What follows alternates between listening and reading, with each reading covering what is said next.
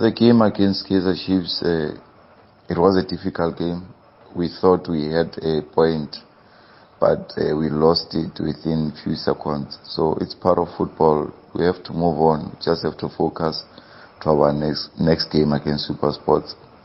They nearly play the same football, SuperSport and Kaizer Chiefs. They play with 3 strikers. So we're expecting the same game that we played on Saturday. So we have to collect the 3 points, especially the fact that we are playing at home. It actually motivates us.